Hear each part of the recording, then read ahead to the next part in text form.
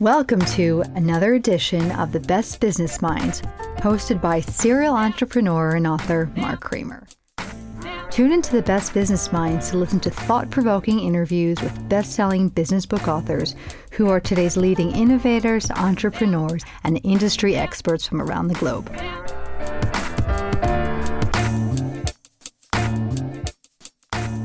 Welcome to another edition of The Best Business Minds, where we interview business leaders and academics that write thought-provoking books. I'm Mark Kramer, a serial entrepreneur who consults with family businesses and entrepreneurs. And I want to welcome everybody because this is our 97th show. And Happy New Year to everyone. And I hope you all had a good end of year. Today, our guest is from London, England. It's Karim Harbott, author of The 6 Enablers of Business Agility. And it is a fabulous book. And I'm thrilled that he's taken the time to speak with us today. So, Karim, welcome. And did I pronounce your name correctly? Well, firstly, thank you for having me on. It's great to be on. It's Karim, like Kareem Abdul-Jabbar. Oh, perfect. Hopefully you have his hook shot as well. I'm a bit smaller, but no, it's easy in the States because everybody knows who that is. So everybody gets my name. It's a bit harder in the UK because he's not such a big figure. Well, I'm so glad that you use that as an example for sure. So let's get started. Please tell us a little bit about your professional background. Sure. So I'm a software engineer originally. It was my first job out of university, out of college. And I worked writing code and doing all of that, which actually I really loved. And somebody asked me recently why I stopped doing it, and I didn't have a good answer for them. It's just one of those things where you kind of progress through the ranks and you end up doing something else. So I did that for a few years.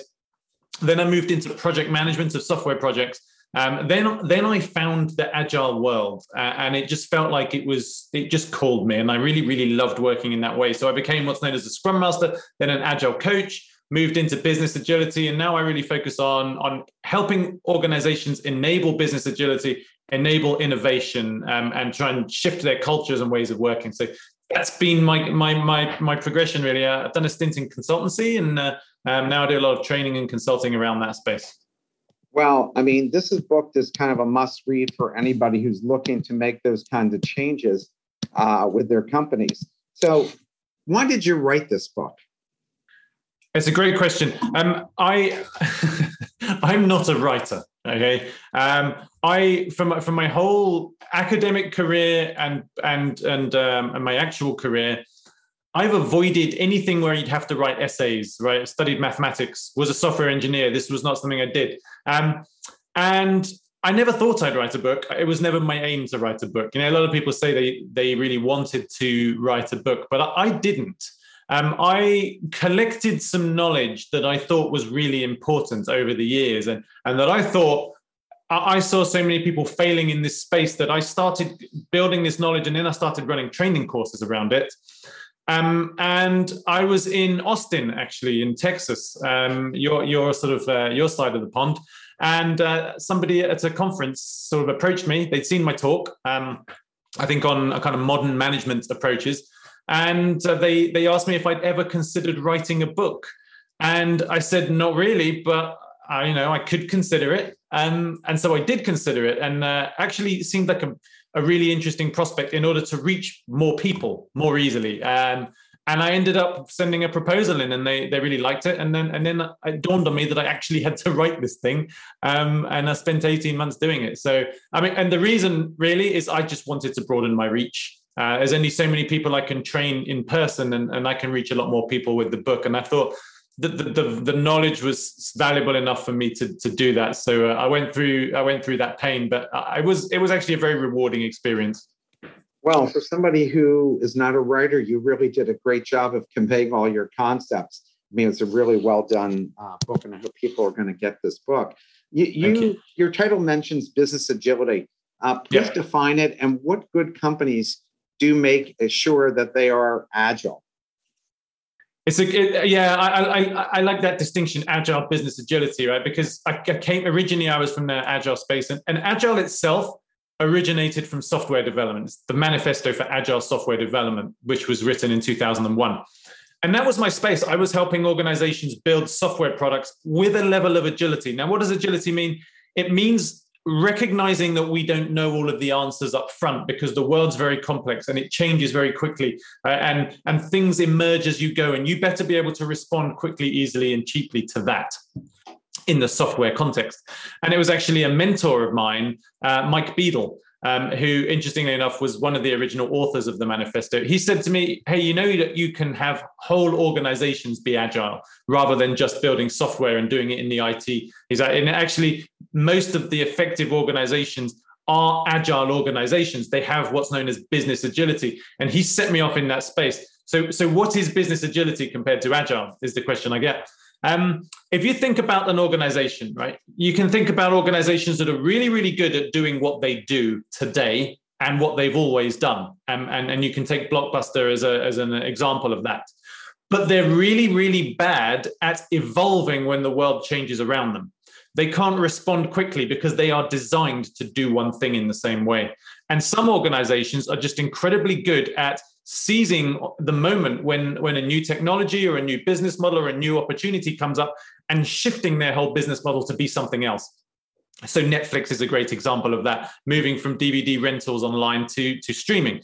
Amazon is a fantastic example of that, right? Book retailer to the everything store to Amazon Web Services to Kindle to you name it, they are innovating and they have many, many business models now. So, really doing what you do well today is incredibly important, right? But when the world changes, if you can't change with it, you will go the same way as Blockbuster and Nokia and all of them, Borders and all of these companies. So business agility is, can we pivot our business model, reinvent ourselves over time when necessary, and ideally even ahead of time? So that's how I describe it.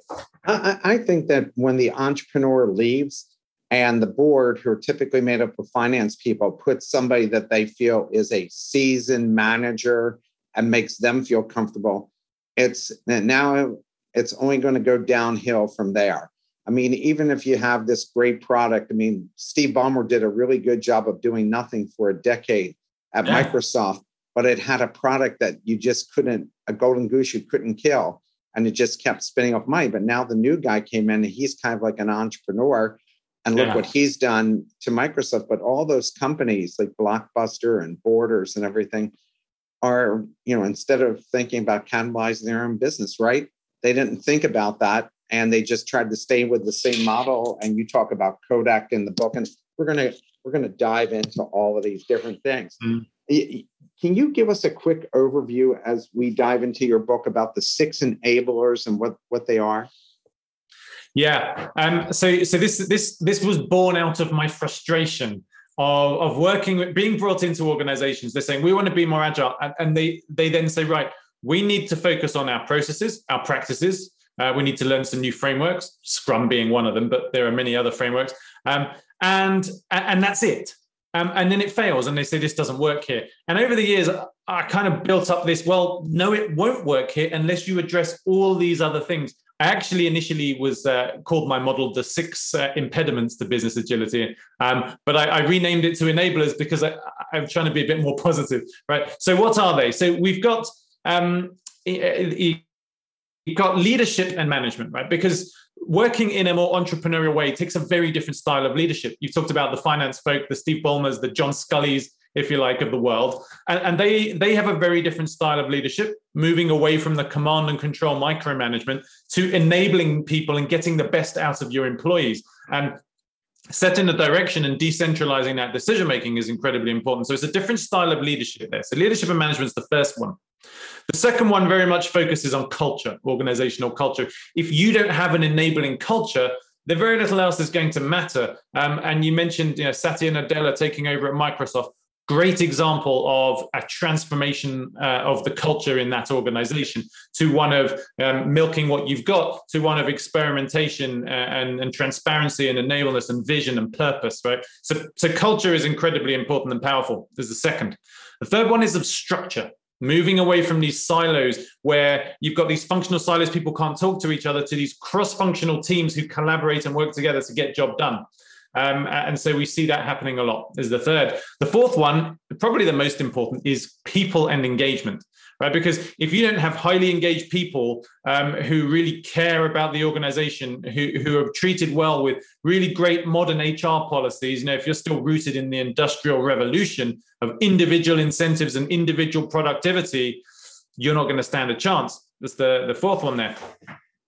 Fifth one, governance and funding. I hate to say it, but the money is important, right? If you're expecting these big upfront business cases with fixed scopes, fixed time, predicting the world like we can see into the future, you're going to have some troubles. But whereas if you can enable the organization to experiment, lots of small, safe to fail experiments, and double down on the ones that work, kill the ones that don't, like a venture capitalist would, then you're going to have far more chance of success. And then finally, the sixth one is those processes, practices, frameworks, and tools, what I call ways of working. And this typically is the only one organizations focus on. And I'm saying, no, that's important, but the other five are vital enablers too. And if you ignore them, you're probably going to fail. So, I had many iterations of the model, but where I finally landed was those six. And again, you can slice and dice it any way you like, but that's the six that I chose. Well, I think they were smart because they're digestible. Each one of those things is digestible and logical. So I think that would resonate not only with the C-suite, but also the board as well. You write about working with lots of companies that have gone through transitions and that you got a lot wrong yourself and just as much and probably right. What does a good transition look like, and what are the landmines to avoid? Oh, wow. So the first landmine I think we just touched on is that narrow focus, right? Thinking that you just have to send the team on a course and then suddenly they're going to come back and work in a different way without changing anything in the organization. And the analogy I use for that, I use a few, right? But if you try and install an Android app on an iOS phone, on an iPhone, right, it's just not going to work because you haven't created the environment for it. You need to create the organizational operating system using those other enablers. So that's the first landmine. The second landmine, and probably one of the most important, is this needs to be driven from the top. Like almost every successful transformation and transition in any organization is driven from the top, whether it's Satya Nadella at Microsoft, whether it's General Stanley McChrystal at the Joint Special Operation Command out in Iraq, or where any organization you can think of. It's driven from the top because these are big structural changes. And every time I go into an organization, they say, yeah, we've got this middle level manager, they're running it. And I say, are they empowered to change the organizational structure, the culture, the leadership style, the governance funding policies? No, not really. Well, then you're going to have a big problem. Even if you have buy-in from the top, they need to do more. They need to drive it. I mean, that's probably the biggest indicator of success for me. Who is driving this transformation? And kind of the third one I'll throw in there is, are the changes you're making consistent, coordinated, and coherent? But because if they're not all moving you towards a shared vision, if it's all just ad hoc changes, then you're all rowing in different directions. So we need to be super clear over what is the vision? What do we want to achieve? How will we know what we're moving in that direction? And what are some changes, experiments we can run that are consistent, coordinated, and coherent with each other towards that vision? I mean, it sounds so easy, right? But I mean, these things don't happen in most transformations, and those would be the top three for me. It's funny you should say it because I taught 10 years at Wharton and I had students at Microsoft. I was there in 2003 to 2013. And my students who were at Microsoft said it was a bunch of warlords, each running their own little fiefdom under Ballmer. But the ones who worked at Apple said there was one God, and that was Steve Jobs, and he had one vision, and everybody got on that vision. Everybody was excited about that vision, and they out innovated Microsoft by a lot, right? Like by years and years. So, and that was like a great example. And I kept thinking about that all the time when you work with companies and you see why they don't make it. Because if the guy at the top isn't leading that charge, everybody else is not going to fall in for that. And it's just lip service. So we have a question from the audience. There are many books trying hard, differentiating leadership from management. How does Karim think about that? Yeah, I conflated the two there, didn't I? With leadership and management. I mentioned that. I said, look, leadership for me is where are we going? What are we trying to achieve? What is the direction of travel? Management is much more about execution, right? But those things, it's a sliding scale, right? I mean, you're there wherever you are in the chain there. So when I say leadership and management, I really do talk about both of those things.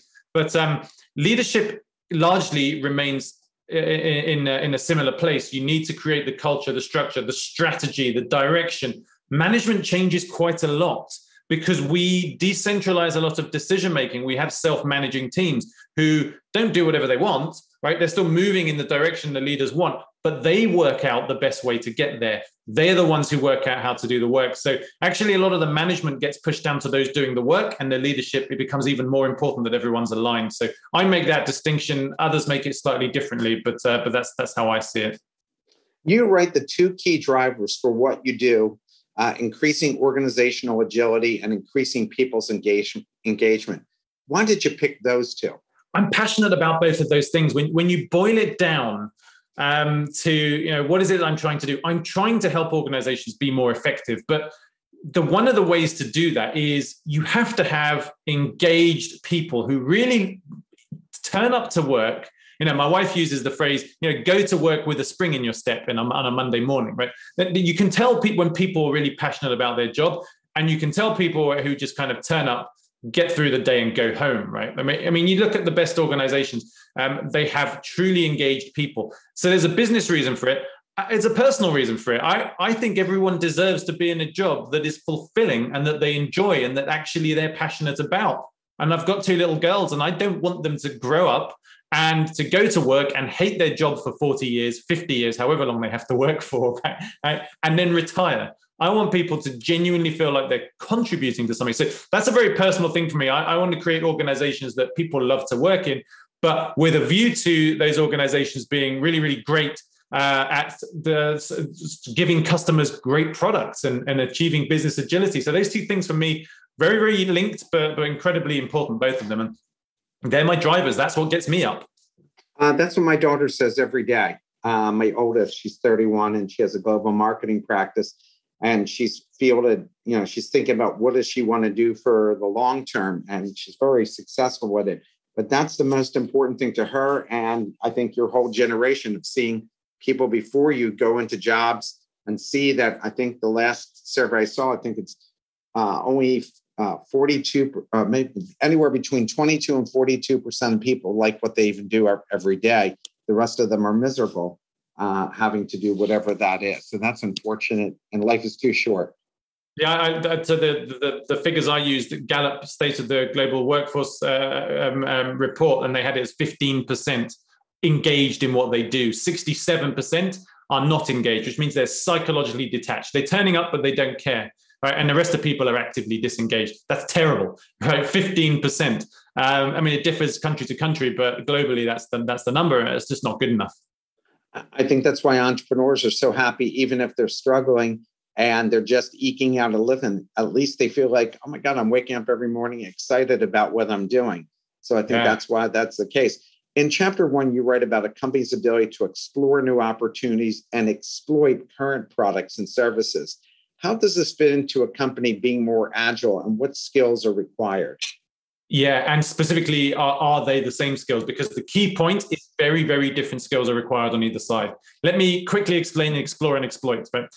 When you're exploiting an existing product, service, or business model, it's proven, right? So it's execution.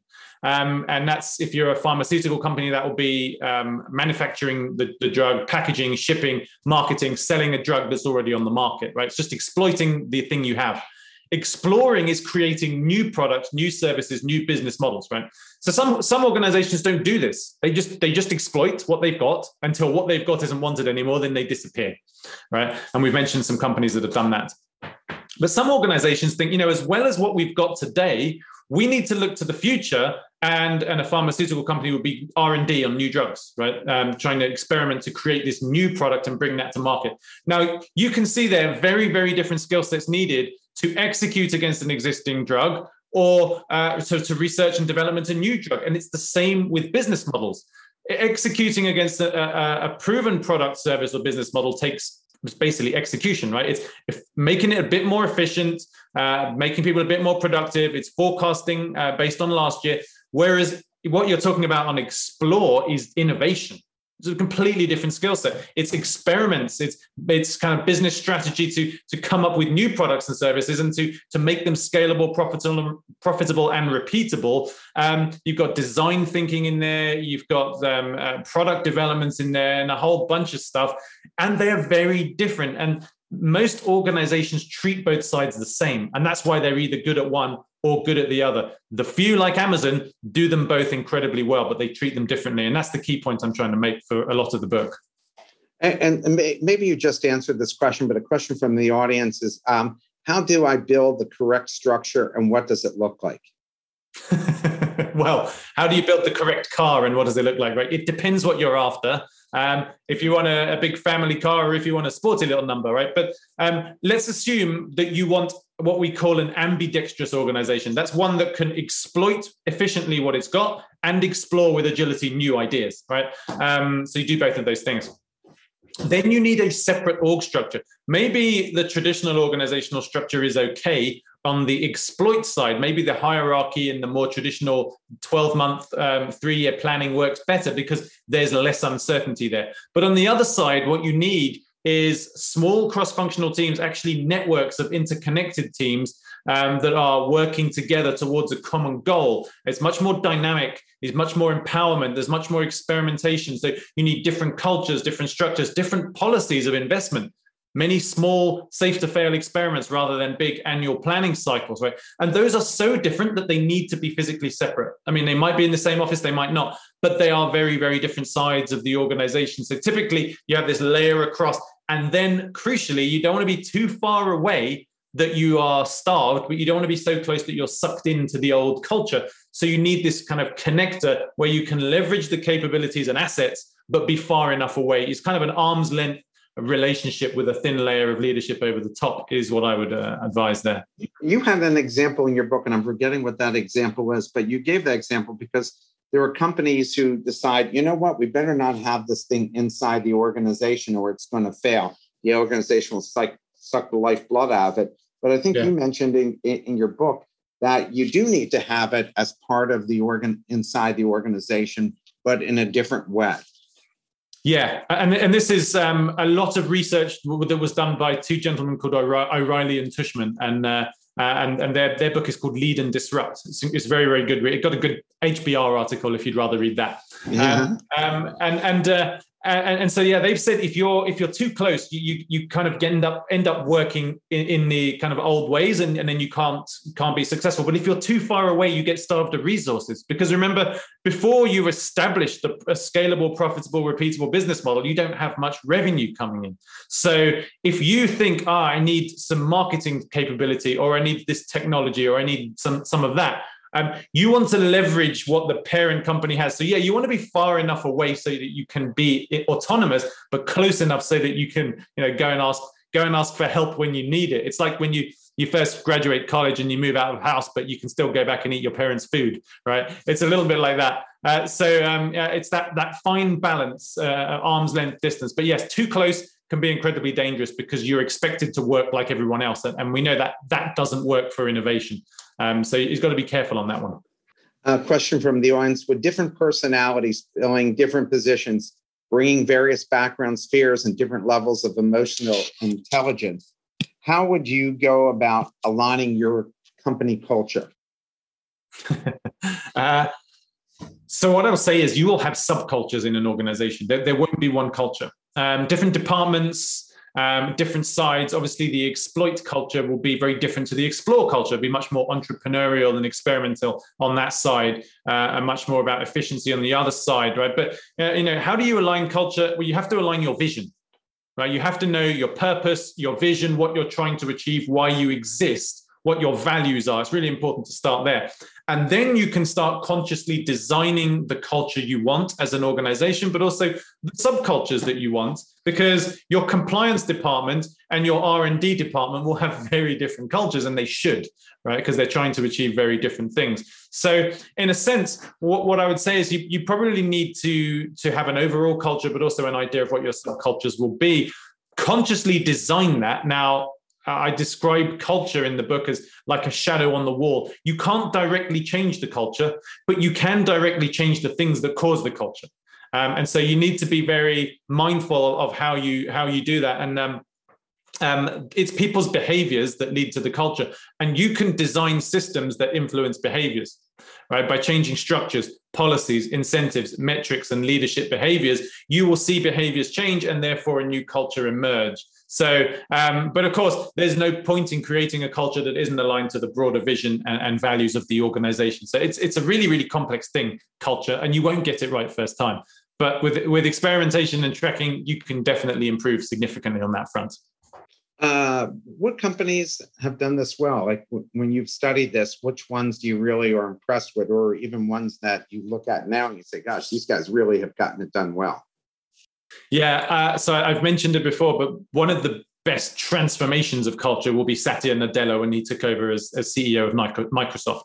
Completely different style. Steve Jobs, of course, when he came back to Apple, I think it was 1997, right? Transformed the culture. Yeah. In fact, they had many iterations of their culture. The initial Jobs years, then the post-Jobs years, then the second Jobs years. Really evolved well. Smaller company, Semco out in Brazil, led by Ricardo Semler, and he wrote a book called Maverick about how he transformed that culture of the organization. Really great read.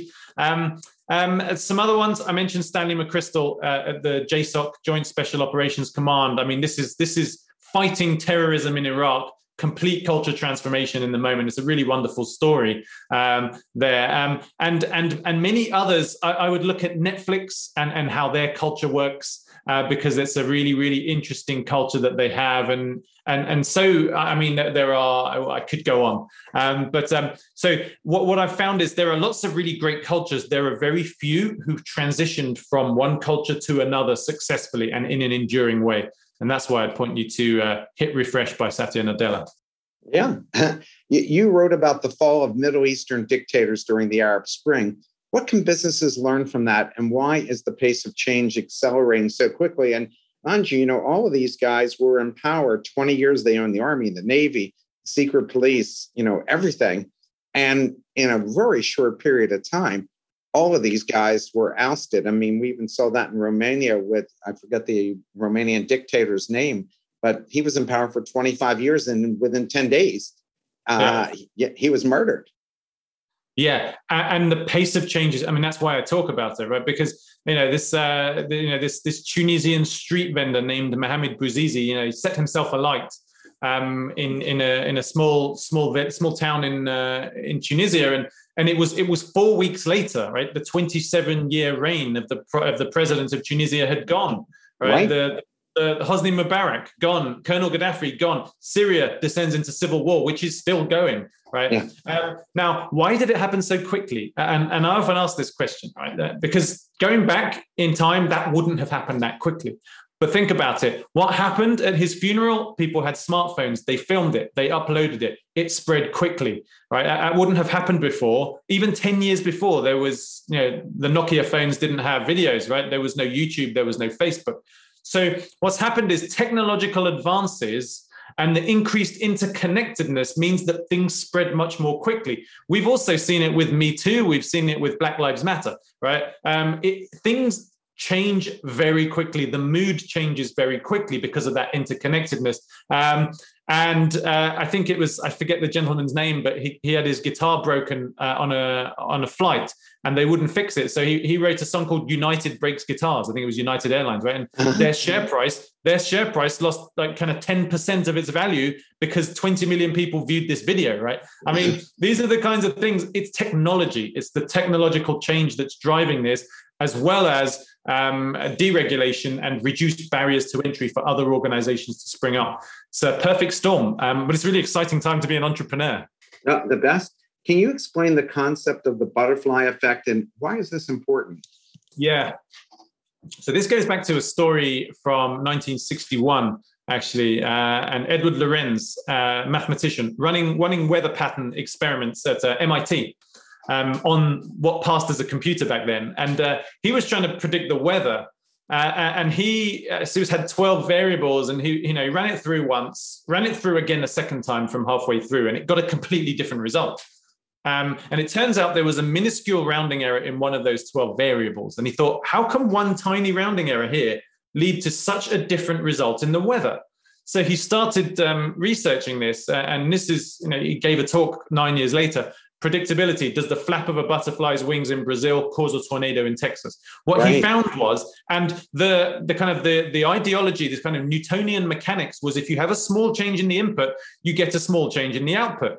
And that's how the scientific community thought. And he said, no, there are some complex interconnected systems where a small change in the input can lead to a dramatic change in the output. And the weather is one of those, right? But I think with innovation and technology, it's the same. And so what that really shows is like that with the tiniest change, you can go from success to failure, right? If Mark Zuckerberg had done things slightly different, maybe he'd just be another failed entrepreneur.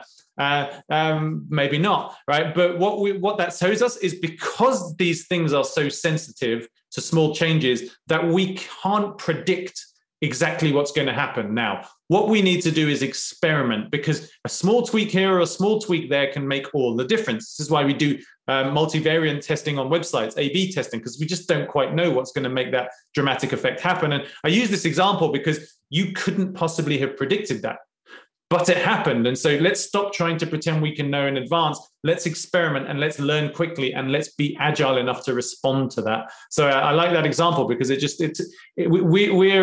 get a lot of engineers in my line of work thinking they can plot their route to the future with certainty, and they really can't. Yeah, we've seen that. And as entrepreneurs, if all of us could do that, we'd all be billionaires. But only less than 1% actually end up making money.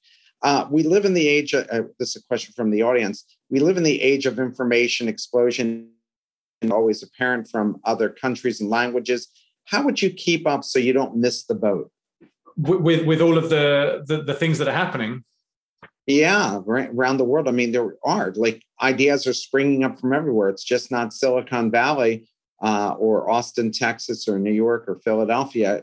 I mean, it's literally in Israel. It's literally coming from all parts of the world. So how do you keep up with all the change and new ideas?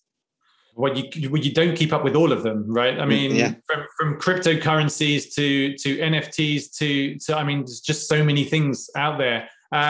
But reading a lot, I mean, what you have to do is, most people are in an industry, right? So keeping tabs on an industry is doable. And let's say if you're in retail, you don't necessarily have to be a master of cryptocurrencies, but you have to be aware that they're a thing and what the impact on your organization might be. Not everybody is going to be the pioneer whose product changes the world like the iPhone did, but you can do very well as an organization with business agility if you respond quickly, right? So when you see something is happening, when you see that Jeff Bezos is launching this, that, or the other, or Elon Musk, and you can think, what, actually, that's something I should pay attention to.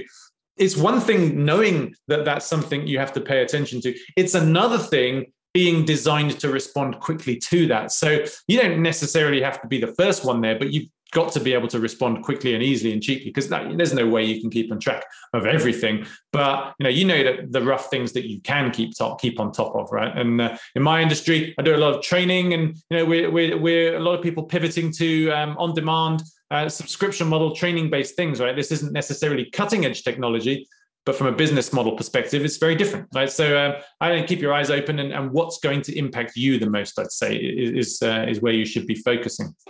Well, the fact that he listens to this show is important too. He hears all these great ideas from yourself and other authors. I find myself reading 20 hours a week, and the best thing that I read is the Harvard Business Review. That's my favorite magazine, and Wall Street Journal, and Inc. is my other favorite magazine, and anything on innovation. And that to me is, if you're not a reader, and you're going to be left behind for sure. You have to read. I'm going to throw one thing in there because I love all the ones you mentioned, but I subscribe to a newsletter called trends.io or .co, I think it is. And it's a vibrant Facebook community. It's a newsletter, and literally its purpose is to identify the trends that are coming in advance. And there's so much great content on there. And Sam Parr is the founder of that. I've got so much value from that. It's really great.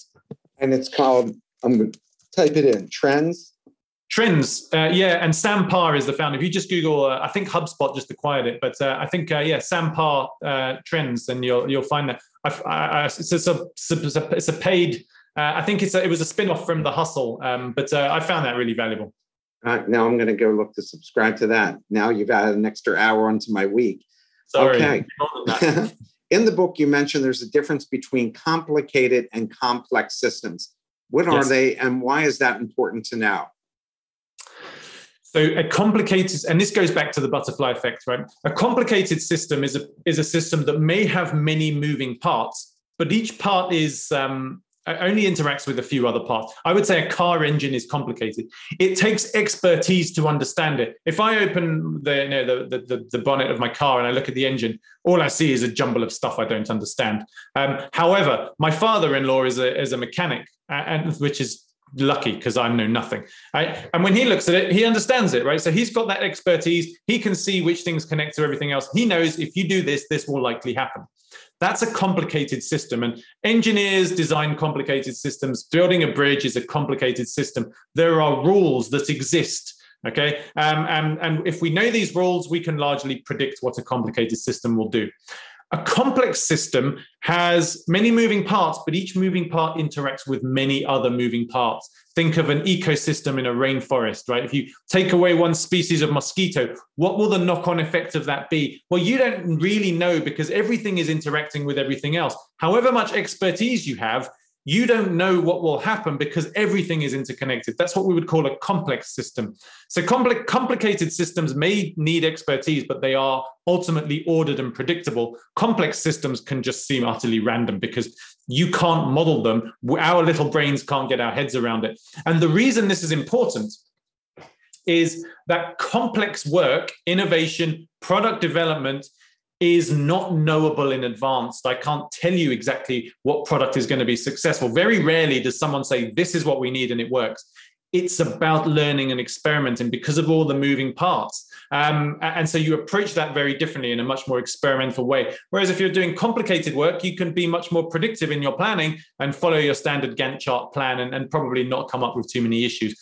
That's a really important concept, and it kind of plays into explore and exploit. So without diving into complexity science, I'd urge you to read Dave Snowden's work around Cynefin, and lots of other people write very well about this, better than me. Well, I understand it enough. You write about the differences between ambiguity and vague. Why is this important? So that's part of the section on VUCA, right? Volatility, uncertainty, complexity, and ambiguity. Because ambiguity tends to be misunderstood. We largely know that volatility is around the pace of change. Uncertainty around an inability to predict the future. Complexity is many moving parts interacting. Ambiguity, people tend to think of as a lack of data. Vagueness, but it's not. It is you have more data than we've ever had. But the fact is, drawing conclusions from that data is very difficult. Many people will interpret it differently. All right. So often you hear people say, "You had all the information. How did you not join the dots?" You ever heard that? Like an inquiry into something that's happened. Yeah. 2008 crash or all of these things. How did you not join the dots? Well, there are millions of dots. And some are relevant and some are not. And some connect like this and some connect like that. And if you don't know how they connect, you can interpret very, very different things by that data. So ambiguity is the fact that you can draw many different interpretations from that data. And we don't know which one's right. So we have this state of ambiguity because we don't know exactly what the current situation is. Very similar to uncertainty. Why is it more difficult? Why is the more difficult challenge knowing if you're working on the right thing? So, again, this is another big change in the last 100 years. But during the Industrial Revolution, when Henry Ford was knocking out Model T after Model T after Model T, he knew he was making the right thing. He just needed to do it a little bit cheaper and a little bit cheaper, which is why the moving assembly line was so revolutionary. Right? So his biggest problem was, how can I create this known thing for as cheaply and efficiently as possible?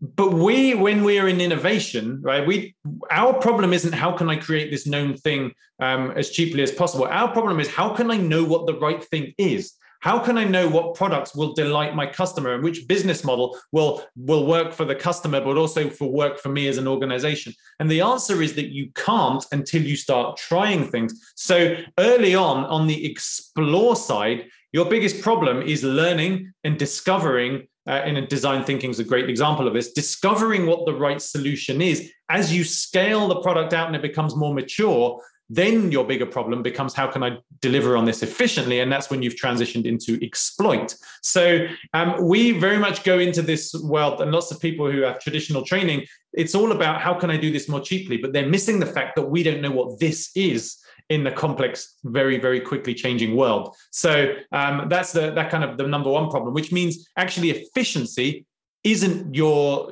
biggest indicator of effectiveness. Actually, it's doing the right thing that's important. It's a great quote from I think it was Deming. It's like, if before you start climbing the ladder, make sure it's leaning up against the right wall. And I think that says it all. Yeah, that is a great quote, and you use a lot of stuff from him throughout the book.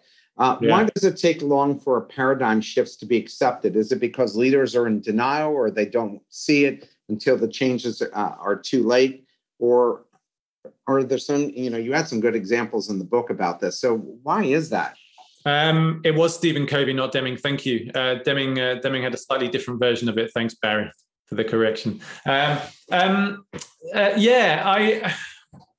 So why does it take so long? It takes so long for a couple of reasons. One, because normally the people that need to change to the paradigm shift are the most invested in the current way of doing things. So in short, they don't want to change because, they've built their whole existence on this paradigm. And now we're saying this is a new paradigm. And now, I don't want that paradigm. I'm happy where I am. I'm doing very well, thank you. I'm a senior executive in this company, and I'm just going to stay as I am. And by the time it's a problem, I've probably retired anyway. All right. Because it's a very risky thing to transform an organization. Very risky thing. Now, unless your organization's about to die, like Apple was in '97, in which case it's just like roll the dice.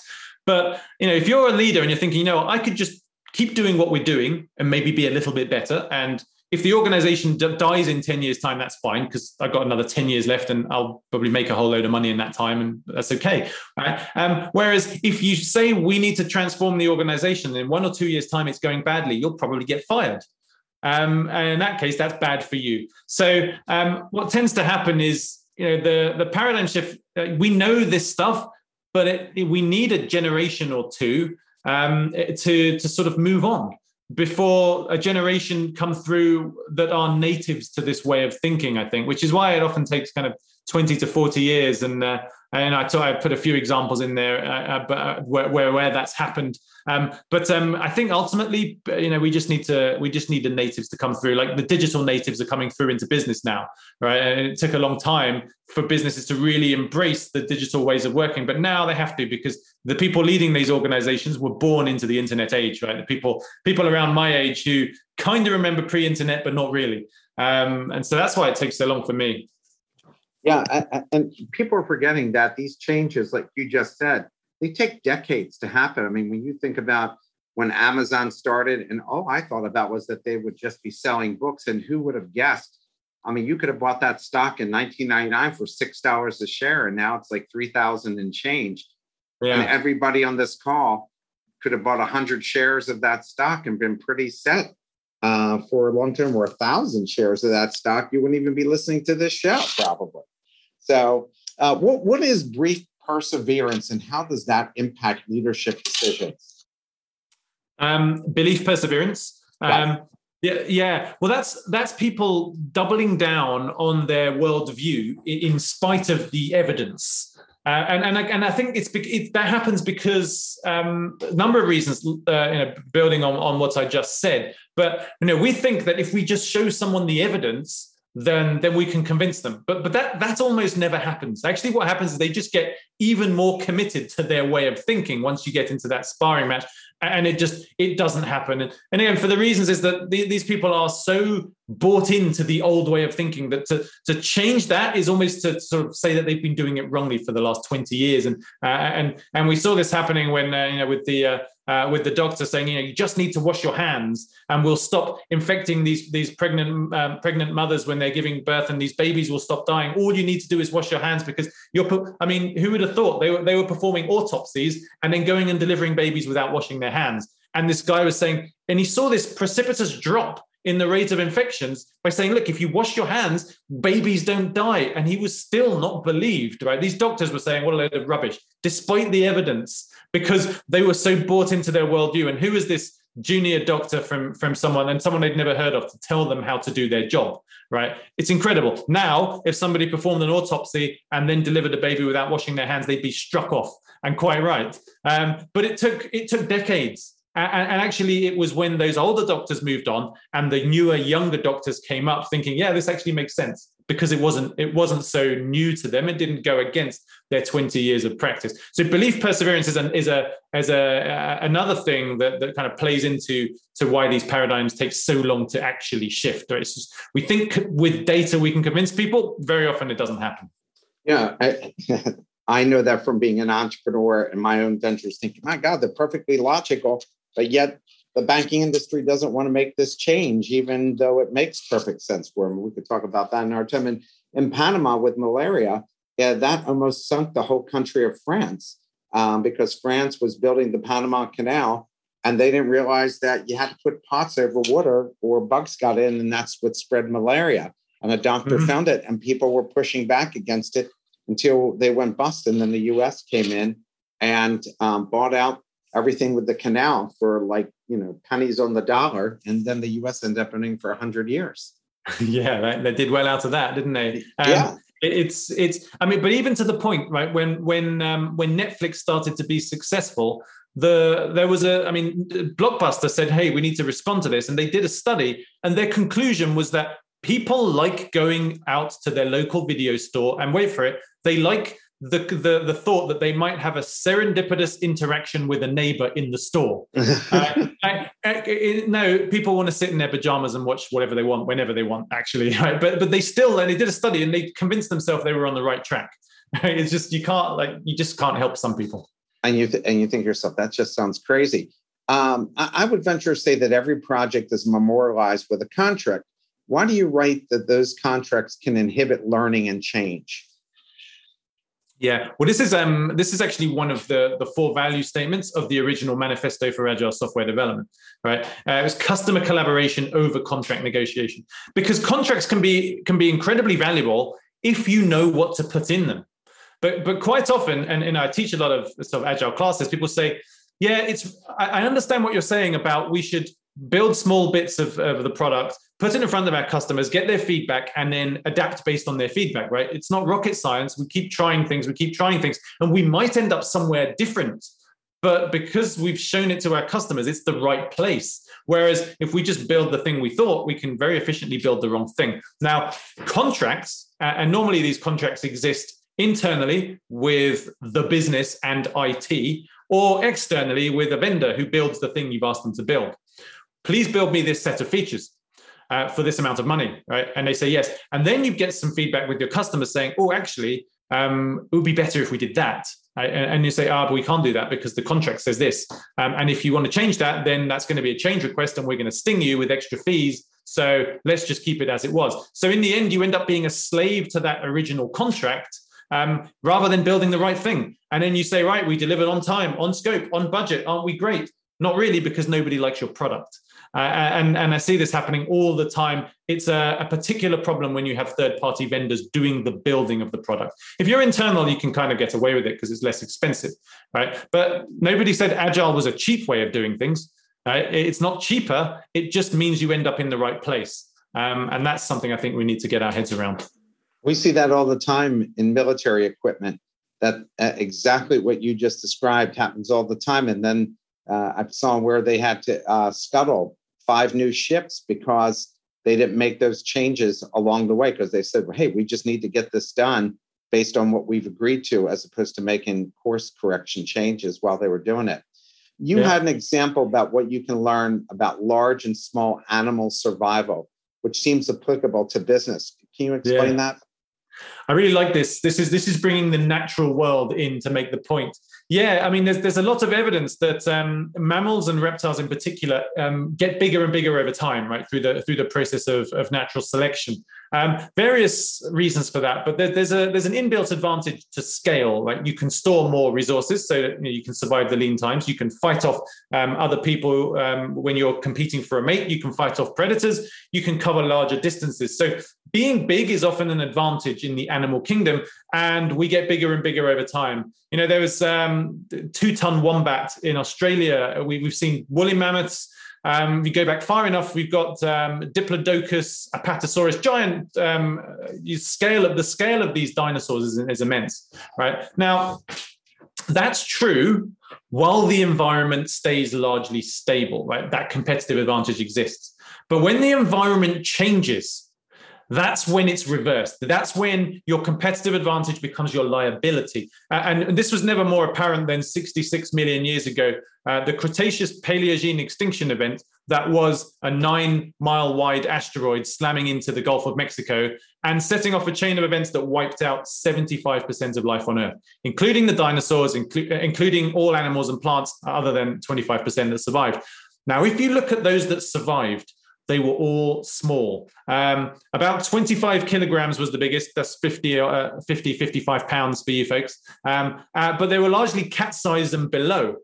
And the reason those smaller animals survived is because they were able to find shelter, they were able to forage, and they were able to reproduce more quickly, and they were able to adapt more quickly to that changing world. So when the environment is stable, bigger is better. Right. And we saw this in the 20th century. These big organizations like Ford and like US Steel, and who are built on efficiency, economies of scale, economies of scope, bigger, better, more efficient.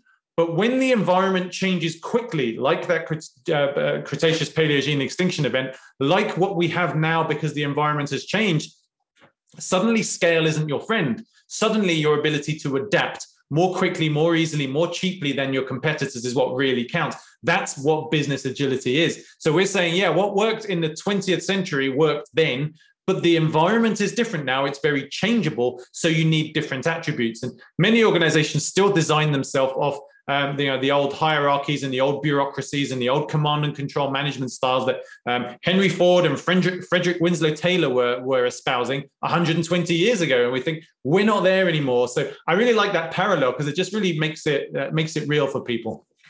I find it very interesting. You mentioned a lot about General McChrystal. And many of our top generals have PhDs, and they seem to be more entrepreneurial than they are old school military leaders, that they constantly ripping apart how they fought the last war, because they always say generals are always fighting the last war, not the current war. So I find a lot of what you write in this book is very much applicable to even how the military now operates and how they can be successful. You provide a history of management in the book and wrote about the reinvention of management. What will management look like over the next decade or two, and what skills will be needed to succeed? So I think there are a few things that the mindset shift. It's stop focusing on the work itself. Your job as a manager is to create the environment for your teams and your people to do great work. So your job is to create that environment like a gardener, right? You've got to make sure there's the right level of soil and water and nutrients, and then the team will do their thing. So direction, culture, vision, values, right? Focusing on getting those things right. Business strategy. This is what leaders need to really focus on. And you need to let the people with the most information make the decisions about how to get there. And those people are the experts that you hire that do the work. They are closest to the work. They are closer to the customer. They are better placed to know how to get there. So your job is to set the direction, then get out of the way and decentralize as much decision-making as possible. Now, what's a key skill there? Communication around what we're trying to achieve and why it's important, and coaching everybody to make them better, right? Because the higher you go in the organization, the more your success depends on everyone else being really, really great. And the greatest leaders are those that can help everyone around them be really, really great, not just be really, really great themselves. Because what would you rather, one really, really great leader or a leader that enables everyone else to be great? So you mentioned Stanley McChrystal. I also talk about Captain David Marquet of the USS Santa Fe. And that's my next question. Yeah, and so go ahead. Turn the ship around in tent-based leadership. It's all of the stuff he talks about in that book. Yeah, I was just going to ask you to explain that great example about the captain who used leader model because he wasn't familiar with the ship. And if you could talk about that leader model as a form of leadership and being more agile. Well, I guess you kind of answered that. You write that everything starts with a leadership mindset. Can you please talk about the three key mindset shifts in agile leadership? Sure. Well, I kind of touched on it in that last answer too, but let me run through them again. It's because remember, when management was emerging, the problem that Frederick Winslow Taylor, Henry Fayol, Max Weber were trying to solve in the late 19th and early 20th century was, how do I get this bunch of largely uneducated, low-skilled people to turn up, do what I say all day, then go home, right? So it was about compliance. It was about do what I say. We have a very different problem now. We're trying to create an environment where people can grasp abstract problems, solve complex problems. They can experiment. They can use their expertise. So we need to approach it differently. The first thing is to stop focusing on the work and how to do the work and start focusing on creating the environment. The second is, as I said, to decentralize as much decision-making as possible. Stop moving the information to the authority, i.e. putting it up to the managers and then pushing the commands down, and start moving the authority to the information. That is pushing the authority down to those who know exactly what needs to happen. And that's the people doing the work. And the third one is invest in growing the skills and capability of everyone around you, because as I just said, the organizations where everybody is really great are going to succeed. And David Marquet talks about this. Instead of leader follower, it's leaders. He says, don't take control and create followers, give control and create leaders. And if you've got, dozens, hundreds of leaders in your organization, isn't that better than having just one? And so these, for me, the three key mindset shifts of agile leadership. But it's a very, very different time to be a manager than it was or back in, and that goes for management and leadership, to be honest. There's a great book called Startup Nation about how Israel was built in a very short period of time. One of the top three innovation countries in the world. And they talk about that in the military, all the decisions are made at the very front of the tip of the spear, not all the way in the back with command and control. And they said that's why they were able to beat armies 10 times the size of them, because all the decisions were being made right there with information being fed to them about what they're seeing, let's say in the sky with drones or whatever that may be. Yeah. So I found that to be really interesting. Fascinating. The military has known this since the start of the 19th century. The Prussians discovered this during their battles when they got trounced by Napoleon, right? And they reinvented themselves to decentralize decision making. This is where mission command comes from, right? Field Marshal Helmut von Moltke the other. It's a fascinating sphere. We learn a lot from the military. Yeah, and all the new technology that comes out of the military, because they're the ones willing to make the investment and take the risk. Finally, what impact has COVID had on company innovation and recreation? And do you think it's permanent? They've realized that, in a sense, it's just accelerated what was happening already. And what was happening already was just doing what you were already doing really well is good, but it's not enough. Because the world changes quickly. And the pandemic has been an incredible example of pivot, reinvent yourself, or die. I know around where I live in the suburbs of North London, and you see these restaurants suddenly reinventing themselves as takeaway restaurants. You see all this innovation coming out from areas of like, oh, that's a really cool idea. People doing home delivery services because you can't go out, and it's really accelerated and really pressed home to people that they need to always innovate, because every product, every service, every business model has a shelf life. We're seeing that shelf life go like this. COVID made it go like this in some areas, right?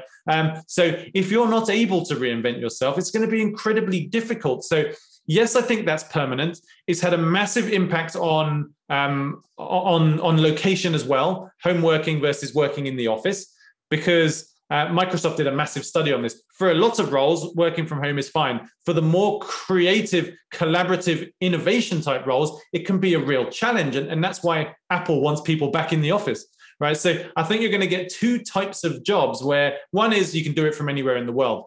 The other is we actually really need to be sitting close to each other to do this. So I think you see a lot more home working, people being able to hire from anywhere in the world, across the country. My country's quite small, yours is very big, but you get a much bigger pool, right? So I think the ability to innovate and the fact that you can now hire people who are somewhere else are going to be the two lasting. That's not going away, right? And neither is Zoom, unfortunately. Yeah, that's for sure. Well, I'm thankful for that because quite. We're able to carry on. Yeah, and we have listeners from 57 countries, so it couldn't have been done without Zoom, and we thank them for that. We thank you for coming out today and giving us your time from across the pond. Thanks for having me on. The book is spectacular, and anybody should read it. It's one of those books you're going to end up reading a couple times because there's so much information in it. And somebody wrote here that they're listening from South Africa. So again, Karim, you may not have the hook shot, but you certainly have the chops when it comes to writing a quality book and your information. Thank you so much for having me. We'll look forward to the next book that you write. Yeah, don't say that in front of my wife. Well, again, you have a new friend in Philadelphia, so I hope you'll come and visit. Thank you so much. Everybody, have a great rest of your weekend. Look forward to seeing you all next Friday. Take care. Great. Thank you. Bye-bye. Thank you for listening to another episode of The Best Business Minds. Tune in every Friday at 12 p.m. Eastern Time for our live recordings. Go to www.thebestbusinessminds.com for more information and follow us on LinkedIn and Twitter to be kept up to date with our upcoming guests and other bonus material. See you next time.